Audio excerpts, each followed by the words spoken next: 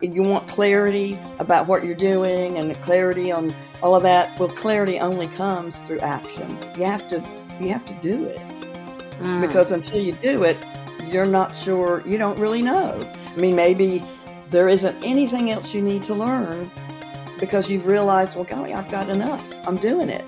But with doing it, you improve yourself every time. Hey everyone, it's Amy Lynn Durham, and you're listening to Create Magic at Work. Create Magic at Work is on a mission to equip senior leaders with tools they need to be a true quantum leader and actually understand what that means. Improve employee engagement, retain top talent, and transform your workplace culture to have less drama and stress. So let's start making magic.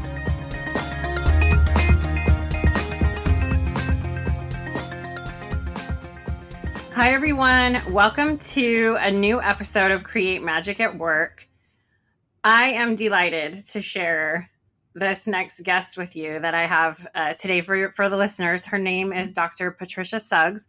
She's an international speaker, consultant, conflict resolution expert. That's one of the big reasons why I wanted to share her wisdom with everyone today. The conflict resolution expert, coach, trainer, and CEO of Arise Leadership Consulting.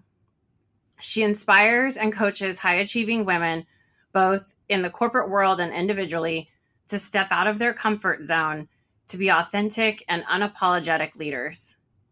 She focuses on imposter syndrome, developing boundaries, becoming adaptable to change, and learning techniques to deal with conflict effectively and with compassion. All themes for Create Magic at Work. Being unapologetically confident is key to being an authentic and compassionate leader, according to Dr. Patricia. So, Dr. Patricia, welcome to Create Magic at Work. Great to be here. Yeah, this is good. This is exciting. It's going to be a good time. So, can you tell the Magic listeners a little bit more about your background? I just think it's so interesting and important to share. Okay, yeah. Well, I started out, it's interesting, as I was finishing college, my goal at that point, about my sophomore year, I decided I think I would like to be a teacher. Yeah, a teacher in sociology. And because I loved just studying people and learning all about behaviors. So I was going for that, and then took a sociology of religion course and was just fascinated with the whole religion and culture. And I'd been brought up in a church. And it was always very, went every Sunday and loved it. I mean, I loved going. But I never thought of being a pastor or anything like that because I never saw a woman be a pastor. Because I grew up in the 50s, 60s. I was graduating from college in 74. So then I just decided, I started thinking about it. And actually my father, which was amazing to me, he's always been my advocate. He suggested seminary as a way to get a really good foundation in theology.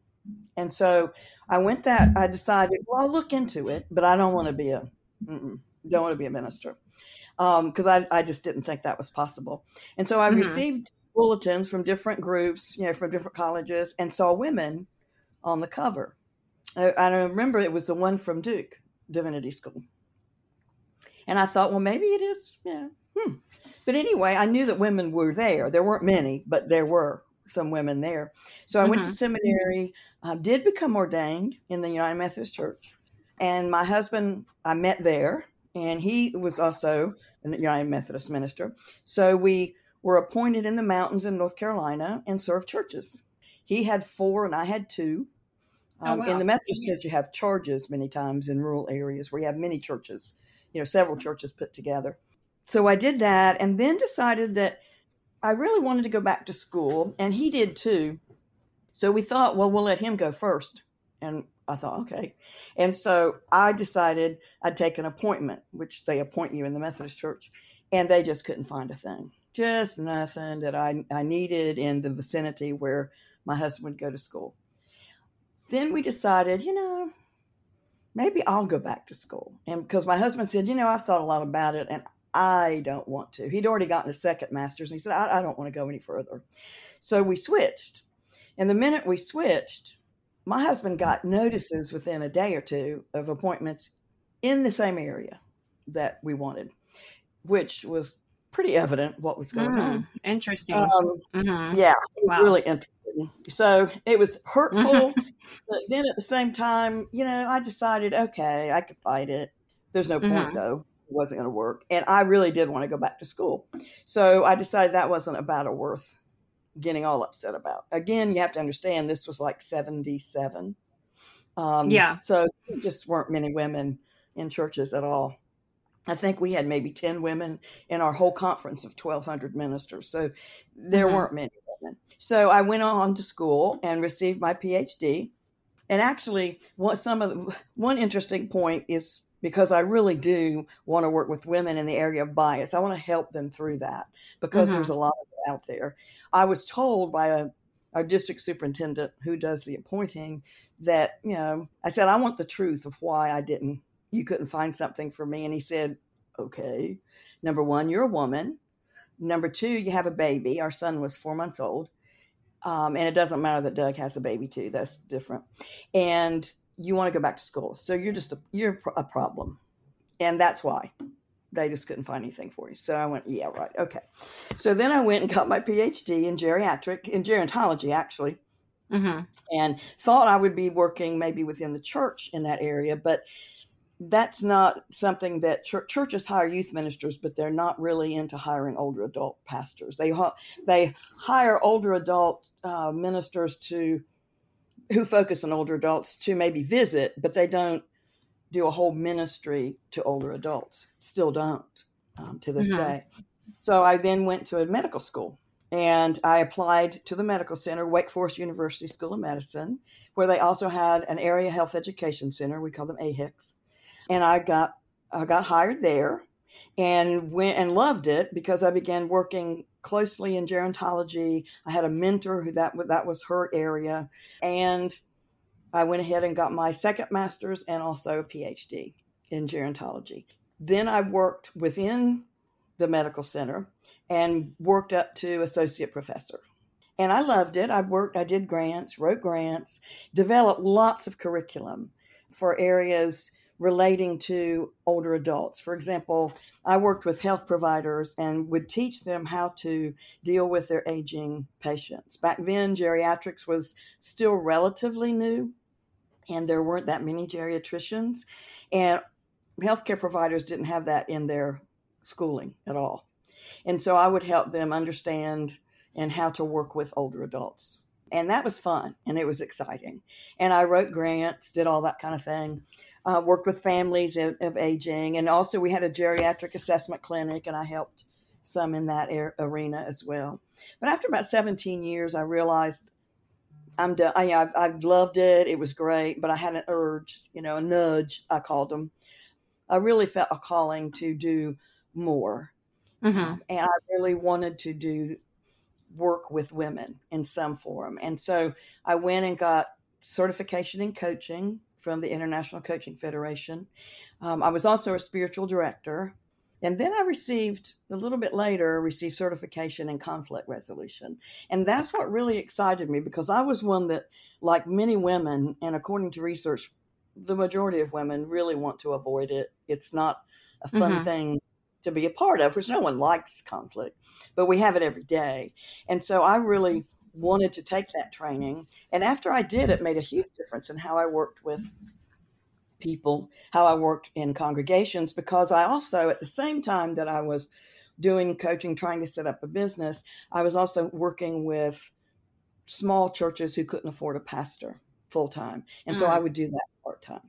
I realized about 3 years ago that I would retire from that and then start coaching full time. And so that's what I've been doing. Yeah. Yeah. Thank you. I normally don't have someone share their story like in that way in the beginning of the episode, but I just think it's so important that everyone hears your journey. And just some of the thoughts that I had when you were sharing it, the humans, I come from UC Berkeley, which is where my coaching certification is from. And they always say the human story is never boring. And a few thoughts I have just that came up for me when you were sharing is the one where you noticed a woman was it on the cover of Yeah. something? So it was like, It was oh, on that the could, cover of yeah. yeah. So it was like, ooh, that could be possible for me, seeing someone else. And then just the the sheer blatant honesty, I guess we'll call it, of why you weren't getting chosen for that. And then also I just want to highlight your perseverance through all of that, and where you are today. And thank you for sharing Yeah. that story. Yeah. Okay, so you touched on conflict resolution. Mm-hmm. Can we talk about that for a little bit? If someone's listening right now and they're like, oh, I am kind of one of those people. I hate conflict. If there's a situation at work, I don't want to deal with it. What are some ways that you can help someone a little bit have conflict resolution in a positive way without avoidance? Right, right. And a lot of it would just, what it boils down to is learning the techniques that you need in order to be able to go into a situation like that and do it with a calm exterior. That's the biggest thing. And you don't get into the defensive. But it's learning how to do that. And it takes practice. But if you know the tools and you can practice them every day, whether it's in your family, at work, with friends.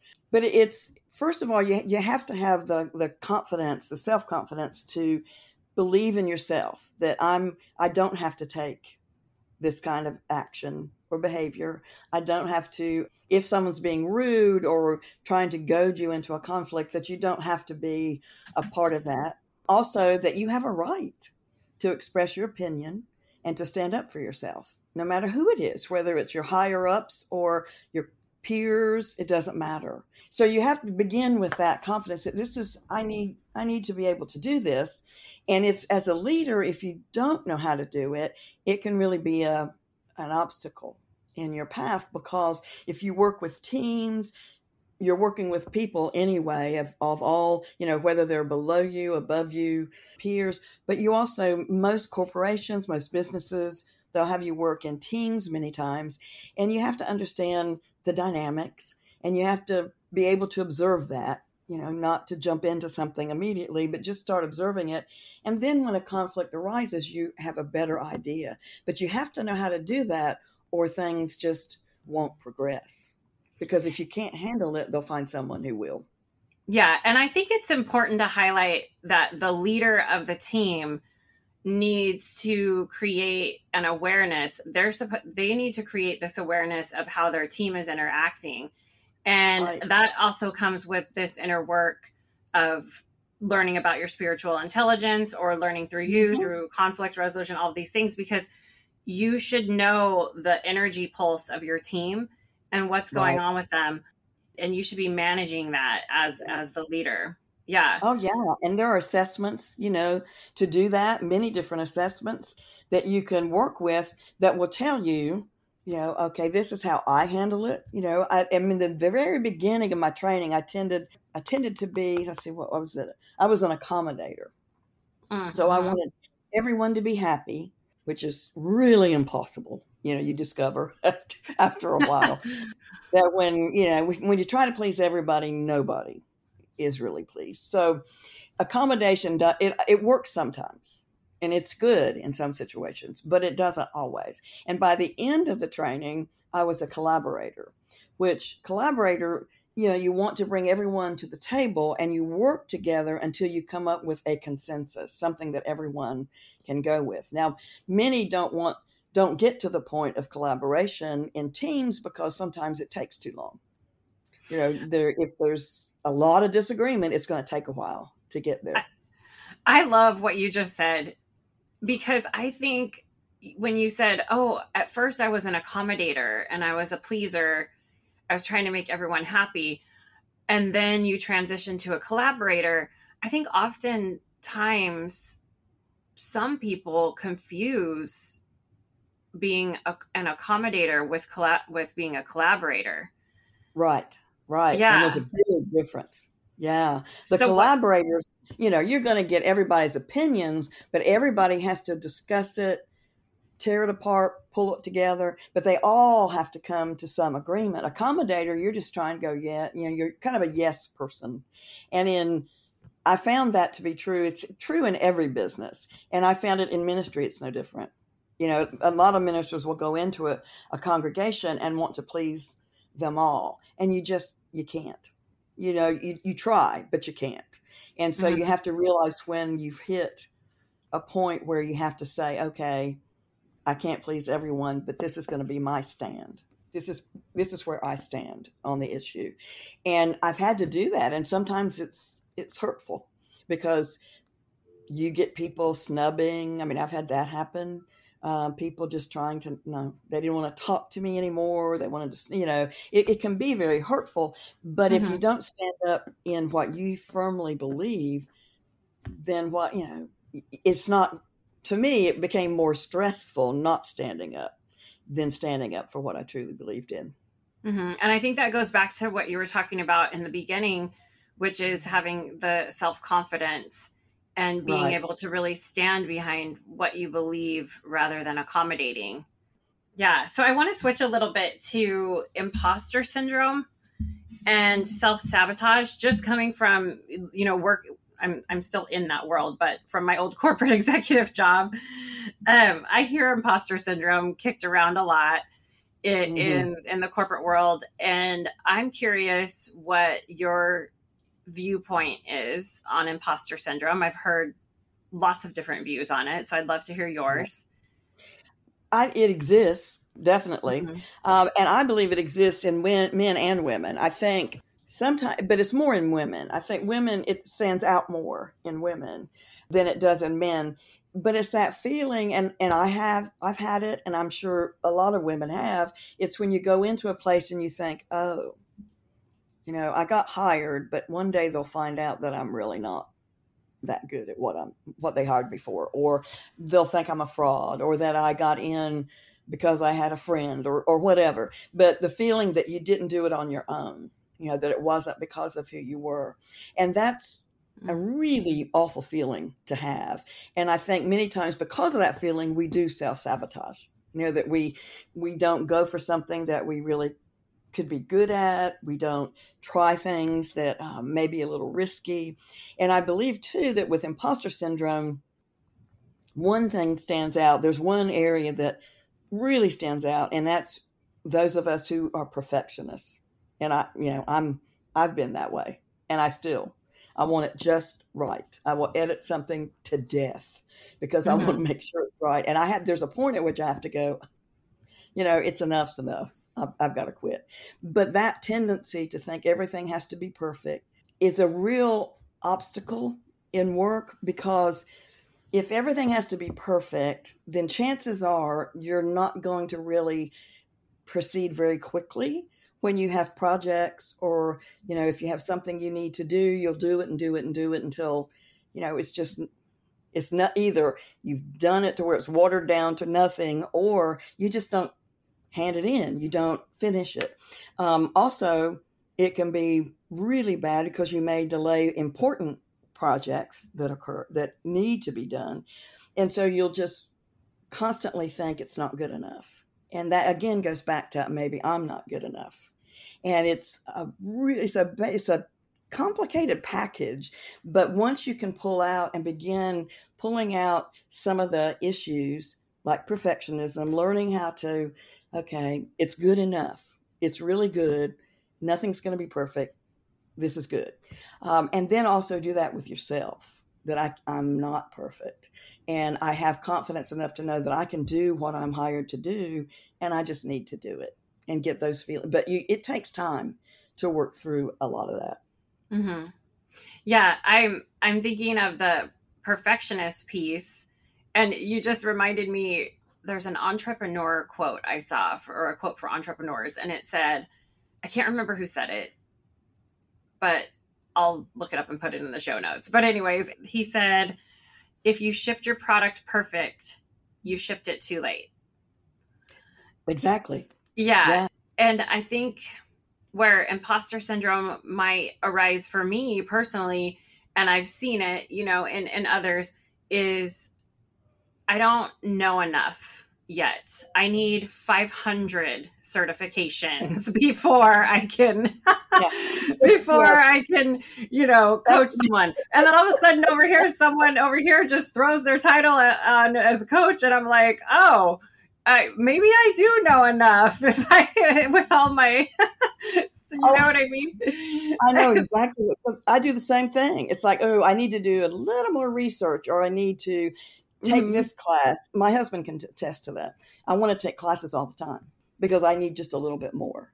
And that's, and at some point, and I'm realizing, at some point you have enough, to really just begin the work. And if you need something along the way, great, but don't let it hold you back, because you're right. People that even without the title, I've had some people say, well, I just started coaching. I don't have any certification. I'm like, oh, well, that's interesting, because I don't believe that's a good thing. But anyway. Right. But here I am, like 500. There's got to be a happy medium, right? Right. And to your point of just do it is kind of what we're saying, right? Yeah, you just have to do it. Yes, and it's hard to, but there's never going to be a perfect feeling. There's never going to be a perfect time. The weather is never going to be the perfect temperature. And one thing that I learned in my perfectionism and procrastination, because that's what really perfectionism can be, is the expert is in the practice. It is. And I keep telling myself that the expert is in the practice. 3 years ago when I left my corporate job and started embarking on building Create Magic at Work and the coaching thing, I was in that space where I'm not ready to coach someone. I still need to study more. I still need to, and then it was like, I'm going to have to practice at some point with someone, a few years. So just, if we could send that message, the expert is in the practice. It is. I think that there's another saying like that too. I was just hearing it the other day. You want clarity about what you're doing and clarity on all of that. Well, clarity only comes through action. You have to do it, because until you do it, you're not sure. You don't really know. Maybe there isn't anything else you need to learn because you've realized, well, golly, I've got enough. I'm doing it. But with doing it, you improve yourself every time. I love that. The clarity comes with the action. That's really good. Yeah. Can we touch on a couple of things before we kind of go towards the card pull at the end of the show? Can we touch on what are some things that you've seen that are considered self-sabotage with individuals that may be exhibiting imposter syndrome? One behavior especially is that you don't tend to go after things. You don't, for example, if there's a project or a position that you want, that sounds interesting for women typically, and they've shown this in so many articles of research, that women want to have all of the qualifications before they go through it. Whereas men, they may not even have 50%, but they figure they'll go for it because they know they can learn most of it on the job. But that's not the way we work. The way we work is we want to have all the qualifications, and then we'll go for it. Well, then by then it's way too late. So you sabotage yourself that way. Also, just taking so long and taking things that you have to do so long, so far out that it's too late. That you've messed up a project, you've messed up whatever task you were assigned to do because you've taken it to the point of no return. You're too late with it. So they go on to someone else. So self-sabotage is all of those little things like that. And they end up being big things because they really halt your career, whether you're in business for yourself or an employee or even a leader. It's just, you have to be able to do things and not, putting off is self-sabotage. Letting things go to the last minute, that's not necessarily self-sabotage, because sometimes we work better under pressure. Sometimes I do. If I have a deadline, I'm really good at those. But if you say, well, just get it in soon, I don't know how fast you're going to see it. But self-sabotage is more than that. It's, Mm-hmm. it's not giving yourself credit so you don't go for things. It's not sending in that application or that whatever form you have to send in to try something different. It's not going for the projects. It's not, all of that sabotages your own career. Mm-hmm. And there are, Yeah, I'm and sure there are many other examples, but yeah. sure. And I would imagine in this example, I could see the narrative coming up, oh, I'm not going to go for that yet. Mm-hmm. I still need XYZ. Or like you mentioned, I've seen that data and research also where the qualifications of a job will be, or a promotion or whatever it may be, project will be bulleted out. And if there's like one bullet point of the 30 that, you don't have, you won't apply.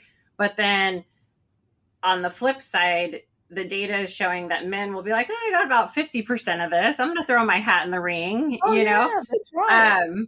Yeah, so it's just something to really think about. And I think it ties back to what we're talking about before, where the experts in the practice, the clarities in the action. I love those two. I think that really sums up the conversation today very nicely. What do you consider a quantum leader, or what is quantum leadership to you? For me, it's they go beyond just the the set rules you might find to be a leader. You need to da da da da. It's a deeper. It's more. It's out there. It's kind of this experience that you have. For me, it's compassion and passion. For me, a good leader is someone who their intentions are good and their intentions have compassion included with them, even when there's difficult situations. So quantum to me goes way beyond this is how you manage this, or this is how you lead this particular thing, or these are the characteristics that you have to have. It's deeper than that. It's being your authentic self and taking what you are and making that what you become as a leader. And that's taking your spiritual, all of the elements of yourself, because the spiritual part of yourself is key to how you live your life. That's where your values are. That's where, for me, that's true. My spiritual life is what gives me the foundation to then go even further. So it's more than just rules. It's a quantum leader to me goes way beyond those kinds of expectations. Yeah, really beautiful way that you shared that. And it is kind of where science meets spirituality for me in a way. Exactly. Truly. Yeah. Okay, I'm going to do something fun here. I haven't played with these cards in a while, so it's going to be a good one. I'm going to pick a card for you. This is a message for you. Okay. And this is from my, I have a journal prompt card deck that I offered for career and workplace. And each card has an affirmation and some coaching questions on it. So you get a fun question on the fly. Oh, fun. Okay. So okay. Oh my gosh. After all this conversation, there's never, ever a mistake with pulling these cards. So after our whole conversation, we got productivity. Oh, wow.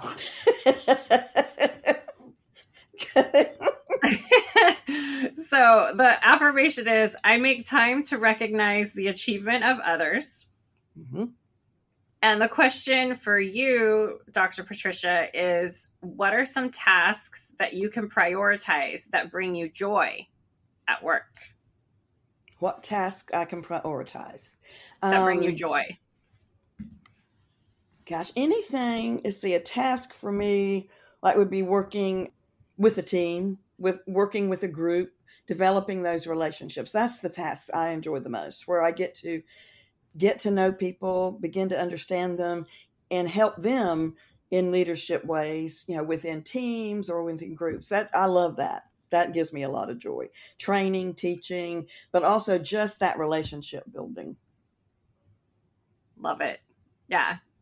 Well, in sharing your story, I'm really glad that you've landed where you've landed and that you're helping others in that way. I'm very grateful for that. If anybody listening wants to reach out to you, wants to learn more about your work, how can they connect with you?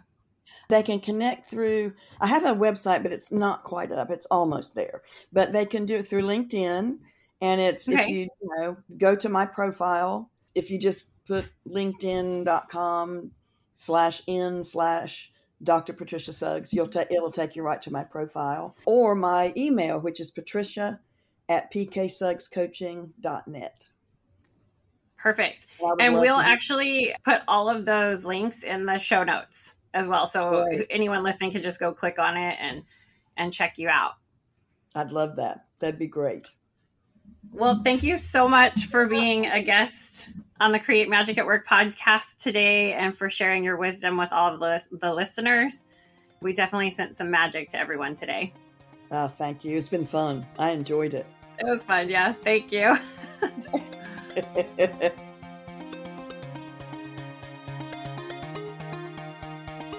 Hi, everyone. Amy Lynn Durham here. I really hope you enjoyed today's episode. All the show notes and links can be found at createmagicatwork.net, or you can just look in the show notes in the episode and they're right there for you. Come back each week and make sure you subscribe, rate, and review the podcast. Keep joining us for more exciting episodes where we help you transform workplace culture to leaders that create less drama and stress and have high productivity and profitability. You have the power to create a burnout-free workplace right now. You can gain access to my new course, Create a Burnout-Free Team and Workplace, where you'll receive step-by-step tutorials in creating a team and organization that thrives. Click the link in the show notes to join us. I hope we brought a little magic to your day. Sending magic to everyone, and see you next time.